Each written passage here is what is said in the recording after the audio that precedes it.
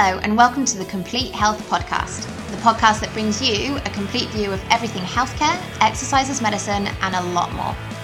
We're your hosts, Helen O'Leary and Reese Noble, physiotherapists at Complete Physio and Pilates in London. This is episode 15, the third part of our three-part chat with psychotherapist Donovan Pyle.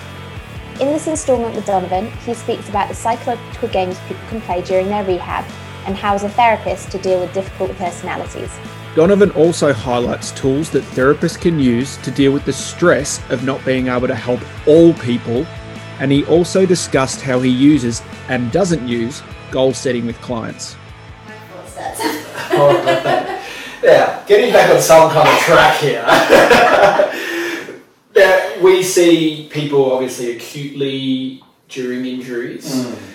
How important do you feel addressing, because a trap I think I've probably fallen into over the years is that we see someone from an injury, we assess the injury, all good, get them on a rehab plan, and then 4 or 5 sessions later realise that, oh shit, there's a few other layers to this.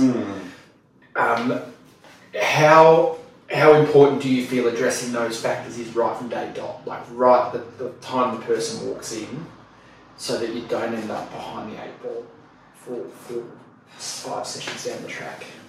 I think they have to trust you first. Yeah. I think that's important, and that's not going to happen the first session. No.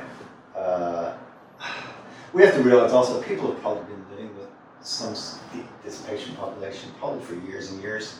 So whether you're 2 or 3 weeks down the line or a month down the line, will be okay. Yeah. Because they've probably been living with anxiety and depression for years and years. So getting in to see someone 4 or 5 weeks later doesn't matter too much, but people are generally okay. It's different if someone's suicidal or someone's self-harming or someone's putting themselves at risk, or if they're manic, engaging in sort of unhealthy, life-threatening-ish behaviors, but you probably wouldn't see those people anyway. Those would probably be too chaotic to come into service like this or keep their appointment times or what have you. So I think the most important thing is people have to trust you. Yes. And then once they trust you, and you find out a bit more, the people who start crying in reception, that'll give you a good indication. Very good indicator. Or cry halfway through the Pilates session because they say it feels too painful when it's probably not too painful as well.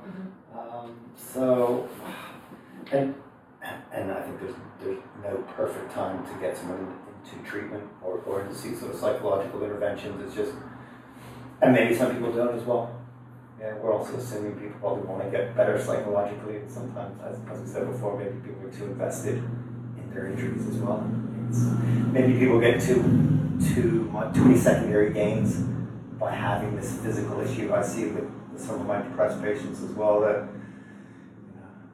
6 months down the line, nothing's shifted. They're on medication, they're having therapy, they're still off work, still not ready to go to work, and they probably, part of them maybe is a bit too scared to go back to work or reintegrate back into the world or what have you. So people have been living with these things for quite a number of years as well. So We're complex, aren't we?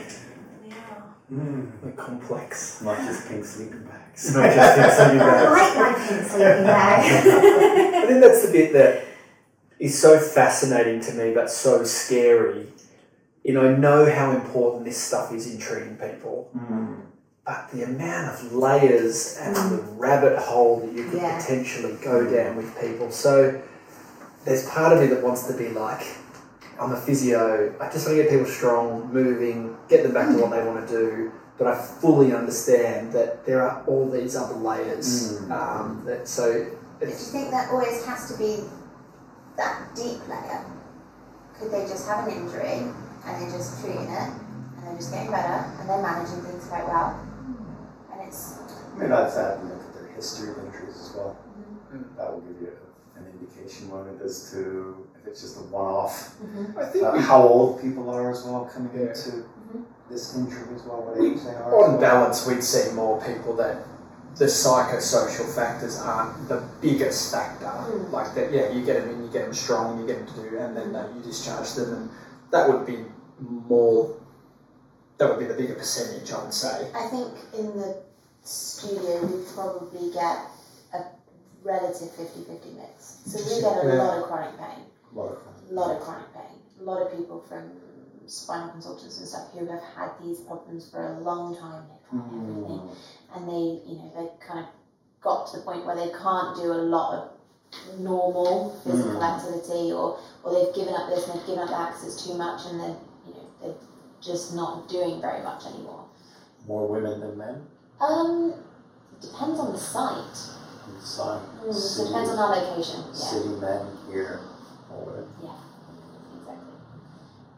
But it is it is probably a bit of a mix, and because we spend an hour with people, then you tend to find out quite a lot about them too. But I do believe we get some of those people who are like, no, I've just had an injury and actually life's pretty good and this sort of sucks, but actually I can deal with it, and now I am learning Japanese.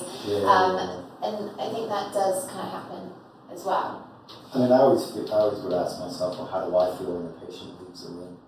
Okay, that's I think nice. that's really important, in that if I'm drained and this is hard work and I'm feeling de-skilled, which often happens, like, I'm working, or I'll say to a patient in a session, like, I'm working way too hard, I'm asking you all these questions, you're not really giving me anything back, so I'm just going to take a bit of a step back and I'll ask you a question and you can talk, and if you do, you don't, or we can sit here quietly for 50 minutes, or you can leave, or what have you, but you're not really engaged in this, you're not giving me much, so I'm not going to do all the work here.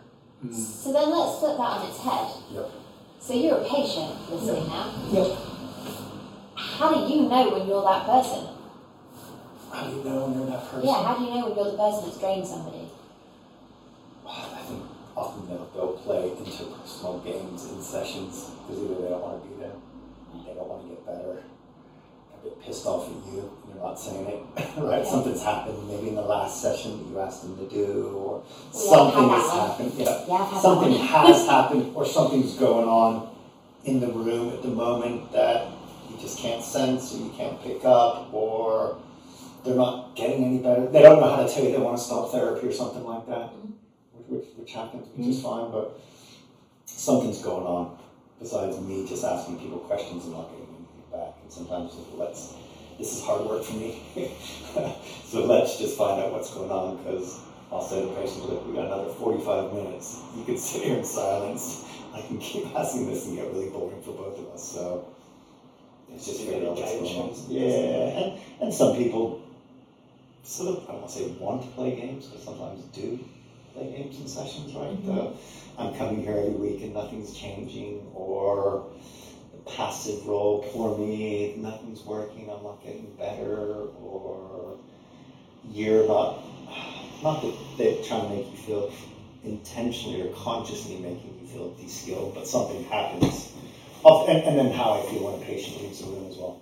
Yeah. It's quite important. It's interesting, that de-skilled sort of thing that you're saying, that probably resonates a little bit. Yeah. Sometimes people walk out and you think, that was hard work. Yeah. That was hard work. Yeah. And I'm doing all the work here, I'm drained, like, or you look in your diary and you see here and you're like, your first reaction. Yep, had that one too. So every physio. Yeah. You know the patients who are going to do the hard work, where you're going to have to be a bit more on your game. So for the therapists out there listening, if you have a day like that, if you have that feeling of being de-skilled, being drained after a session, what's a good way to process that? Go for a run. But when you rolled your ankle. Rollerblade. With a headband on. I see a lot of people rollerblading around London. There's a lot more now, I feel, than there was before, yeah. I saw a guy flying around Richmond Park, of all places, on rollerblades the other day, and he was taking new cyclists on. hooking. He was. I reckon I was going 45 k's an hour, and he passed me down the hill. He was flying. Wow. Maybe he had a tough session at work or something. He felt de-skilled. He got de-skilled, that was it. That was his drive. But yeah, being serious, exercise is something to obviously decompress. But what if exercise isn't your thing? Hopefully you'll have a decent supervisor you can speak to. Yeah. But I think most importantly is just figuring out where to let it go. You'll get one or two patients, probably all of us, they get under your skin a little bit, and you think about them outside sessions. over time, I think the longer you do this type of work, the less that happens. I think over time, it happened a lot more earlier in my career when you think about people at the weekends or whatever else, but now I'm able to compartmentalize that. 3 o'clock in the morning. It has happened, but over time, I think you just get better at realizing this is work. Yes. You do what you can. Yeah, you do what you can. I know I do a good job. I do what I can, but you can't fix everyone. You can't solve everyone's problems. It's a bit of them and a bit of me. It's my responsibility in that as well. I'm not the most skilled therapist in the world, so I acknowledge my shortfalls as well, which we're all going to have, aren't we? Yeah. I can go on this road of acceptance and wanting them to accept things, which just makes it easy. Just give yourself a break. And then that conflicts with the fact of what we said before about being in these professions because we want to help people. So that kind of charges it a little bit. I mean, there's certain disorders that I'm just not very good at. Yeah. Borderline personality disorders that are quite complex that I'm not very good at. Eating disorders, I struggle a little bit with, and I know that, and I'll try, but I'm not an expert in those disorders by any means. So I feel like I've got better over my career, probably in the last few years, of instead of persisting with someone when you're not helping them, just having that moment, instead of it taking 10 sessions to get to that moment of I'm not helping this person. 3 or 4 sessions, I'm not helping this person. We probably need someone else's eyes or opinions or thoughts on this. So generally know by session 3 or 4 whether it's going to carry on, it's going to happen, or they're going to disengage or something. You get a sense, I think. I think you're right on that. Yeah, it makes sense, and you just know, and you can almost predict after session 2 whether people are going to continue to engage or they're not. You get a sense. So I think from that is, for me, as a therapist, and if a therapist listening to this, you're not going to help everyone. No. And don't get disheartened by that, because it can be a really horrible feeling, because you do want to help people, that's our job. And some people you can't help. And maybe getting comfortable and accepting that as just an absolute fact. And then having tools at your disposal to then deal with that, and to be confident to refer off and chat to people and have the frank conversations of we're not getting anywhere here, I'm not helping you, maybe someone else. And I think for me that the ability to have that conversation with the person that you're seeing, I actually think is really important as well, because a lot of the time people will try and tap out and they'll just go, suddenly someone else is seeing you next session. Like suddenly magically got no availability. And actually I don't think that helps either. And I think having the ability to sit there and go, I don't think I'm the right person for you. I don't think that I'm helping you as much as you could be. I think you should go and see X person or Y, and whether that's a colleague or someone that you work with in a wider team, I think is really, really important, because I think that helps you as well. Helps the patient obviously as well, right? Yeah. Because they probably sense something anyway. And it flags up the fact that something has happened, something isn't right, something has to change. And hopefully then they engage with someone else. But I think it gives potentially more ability to engage with somebody else. And that communicating of, I'm doing this to help you, not because I don't like you. Yeah, not because it's too hard or it's very much centered on them, and I'm doing this because I'm trying to help you. It's a tough conversation to have with some people. Sometimes it really is. Getting comfortable with it is somewhat difficult. Maybe I'm just heartless. I wouldn't say that. Sometimes, no. But when I look at patients, and we talked before about sort of dealing with conflict and interpersonal stuff, that I'll say to people, look, we're dealing with adults. Yeah. People have had things happen in their lives. Yes. They can deal with a difficult conversation. Yes. They can cope with this. They've gone through divorces and deaths and all this stuff. They can deal with it difficult. In that moment, it might feel uncomfortable. And your anxiety will go up, but after 5 or 10 minutes, it will dissipate. And you'll be fine. You might feel uncomfortable physiologically. Your heart rate will go up. Feel a bit overwhelmed. You'll sweat, but 10, 15 minutes later, it won't be in your history. But you have to go through that. You can't avoid the anxiety. Yeah. You can't avoid the difficult conversations. But if you have that, it'll give you sort of a good little bit of kudos for going forward as well. You know, if I'm encouraging people to do that at work, I have to be able to do that with patients as well. Yeah. You know, challenge them, saying, why are you doing your homework? You're not engaged. You go through the motions here. As well as encouraging people to tell me stuff. If you're not happy, tell me. If you don't want to continue, tell me. It has to be two ways. I assume you don't have that much time in your half-an-hour sessions, or you probably have a little bit more time, right? People can tell you when they're not. Yeah, definitely. People don't, but I think if you give people permission, they can. Yeah, and I think I've always tried to make sure that we have that really honest thing from the get-go. And one of the things I say is, you know, I can't feel what you're feeling, so you need to be able to tell me that. I can get you to do an exercise, but if you're not loving it, if you don't like it, if it's causing you pain, I'm never gonna feel that. So you have to be able to tell me. People don't, but as long as they can. But you've given them that responsibility back to them, and then it's their choice whether somebody actually tells you or not. Absolutely. All right. Amazing. It is. There's a lot there, but it's all really interesting. Reese is sort of looking a little bit overwhelmed right now. No, I think I don't know, I feel like it's such an important part of our job. Yes. And we're told it's an important part of our job, but as I said, 10 years down the track, I still don't feel like I do it particularly well. I'm getting better at it, definitely. But yeah, and just it's good to know that it's a normal part of even your job, and you're on the psychotherapy side of things. That's the majority of your job, where it's just part of our job, isn't it? So yeah, it's interesting. It's an area I probably need to improve a little bit. So, I'm a good supervisor. Chris Myers. So we're just going to keep rolling here because I'm actually really enjoying this. So the third sort of area we really wanted to get in with you, Donovan, is something, again, which we're told as physios is super important, and I 100% agree with it. It's goal setting. Yes. Because I guess the way I think about it is, if you don't know what the end goal is, everything's just aimless. Like, how are you directing anything if you don't know where you're trying to get to? Yep. So for you, I mean, how important is goal setting in physical recovery, mental recovery, all of these types of things? I mean, I'll always say to people, probably the first session or second session, and I'll be guided by you. You will know when you feel better. I will get an indication because you'll probably say at some stage, I don't need to see you next week. How about 2 weeks? Yeah. So that's good. So we don't need to meet progress. as often. That's progress. Yeah. I'll see you in 2 weeks. Cool. We'll go with 2 weeks. Goal setting. I mean, it's people. When I say what's your goal, they say I want to be happy.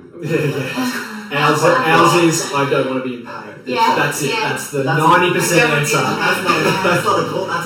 Don't never have a goal a dead man can have, right? Not be in pain. If I have a goal a dead man I like that.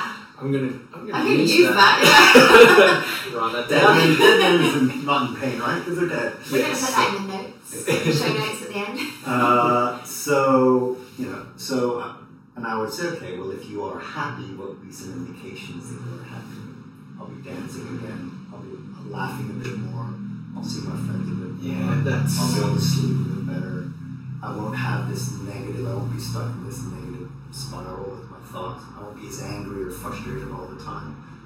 And then okay, well, if you're not angry or frustrated, how would you think?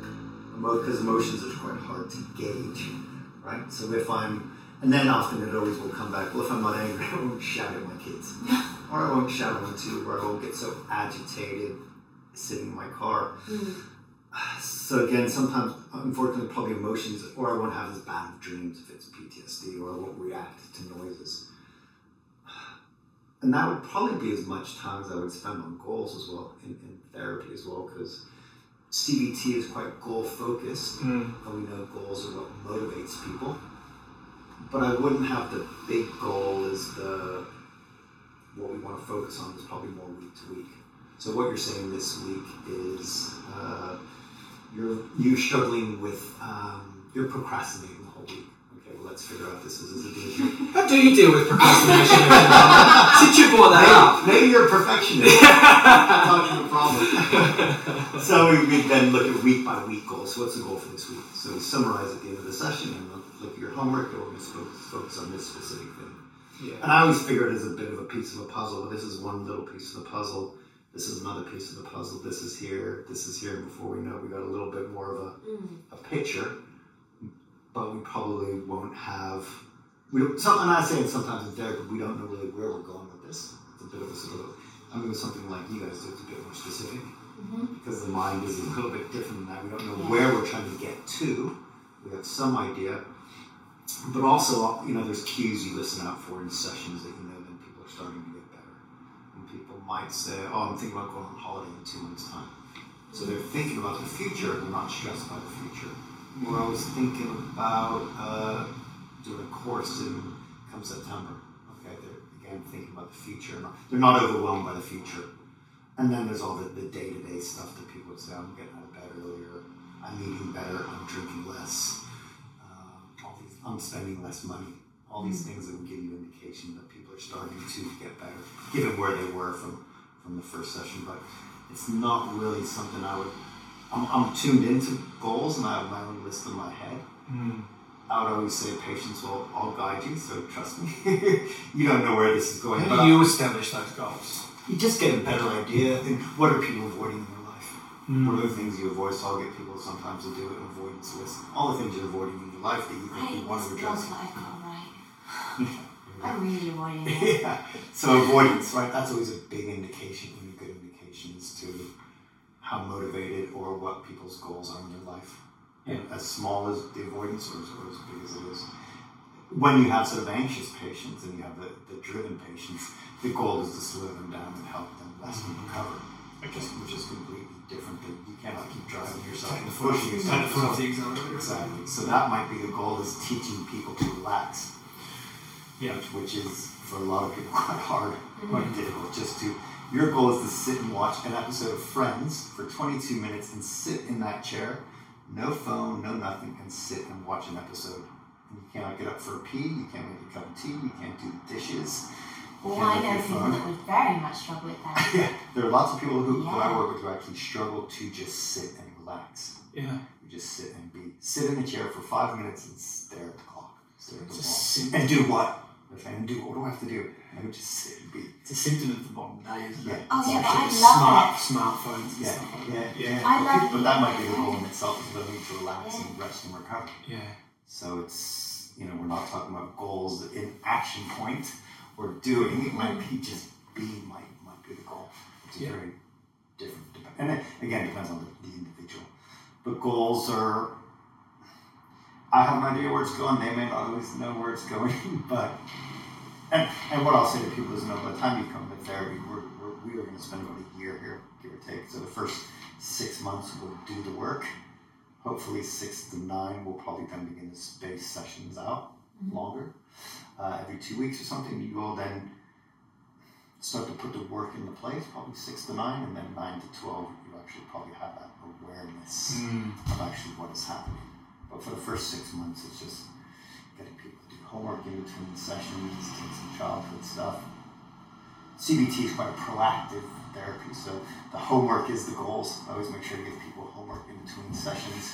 Yeah, Chris is really good at that. What, giving homework? Or? Yeah, so one thing I picked up off Chris is that your goal, he says to patients, your goal by next week is to be able to do 20 of those. Yeah. And just breaking down, and it's not particularly you need to be able to do 20 of those so that you can then do this, so that you can then do this, and then you achieve your big goal. It's just, in 10 days' time, when I see you again, you need to be able to do that. And I don't do it enough, but I do find that when I do it, people come back to me and say, oh, look, I can do 20 of these. And I'm like, oh, that's right, I told you to do that last time, didn't I? But it does, it gives them some motivation, it gives them some direction. And I think if you talk too early on about goals, I think longer term goals will probably stress people out a little bit.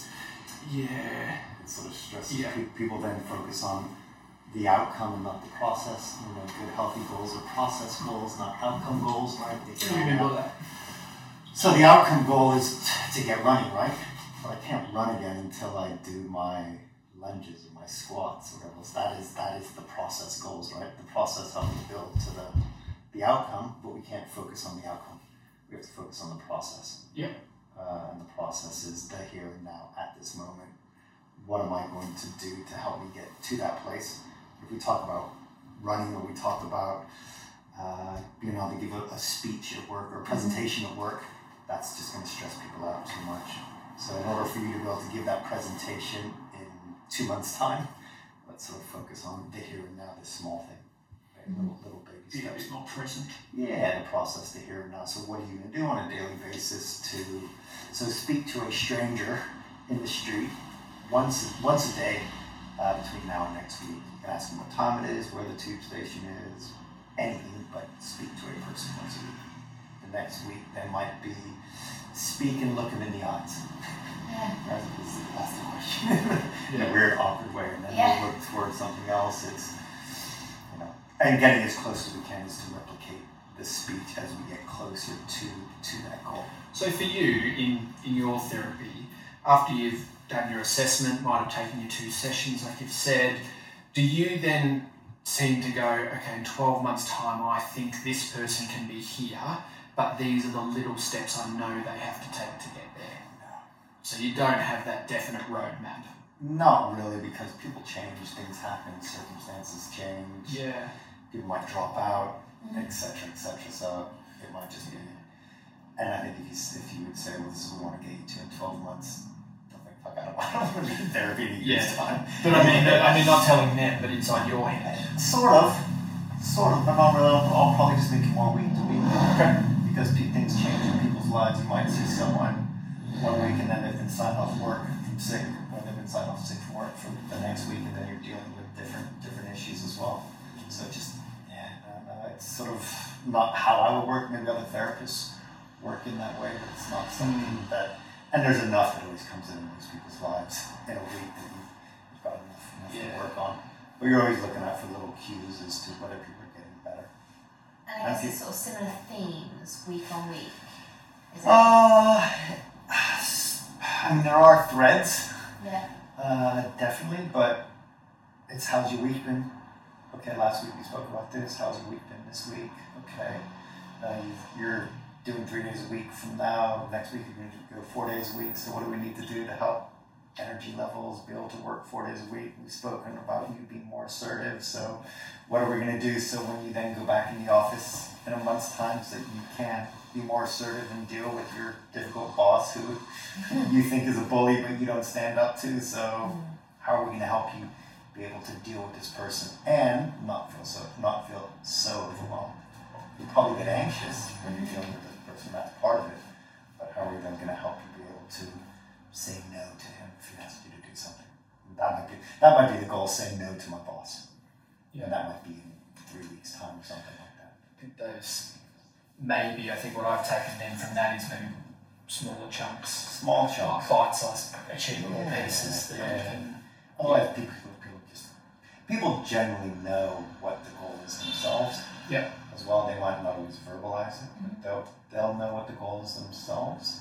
And I always say this is a bit like it's your mental health is probably like a really heavy backpack that you've been carrying around with loads of weights in it. And we'll take a little bit of weights out every week. Hopefully the weights will come out, and at some stage you will just feel a bit more carefree. As opposed to happy. Happy doesn't really tell us too much because we don't live in Disneyland, unfortunately. So carefree would be a better word. Carefree more often in your life than weighed down by your anxiety more in your life.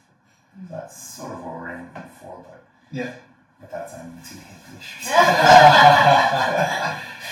I guess like for us, we've probably pushed and told a little bit more to be goal oriented, haven't we? Yeah, but I think a lot of our goals are based around, it takes this long for this to heal. It takes that long for that to heal. So we know it's going to take this amount of time for you to get to this point. So, some of it is a little bit more definitive. We know healing, we know effective timescale. So I think it leads to us being a little bit more time orientated and I guess sort of specific in that respect. And there's nice guidelines around treatment of depression, treatment of anxiety, and OCD. So you should be guided a little bit by that, but again, you can't just put someone in sort of 16 to 20 sessions for OCD.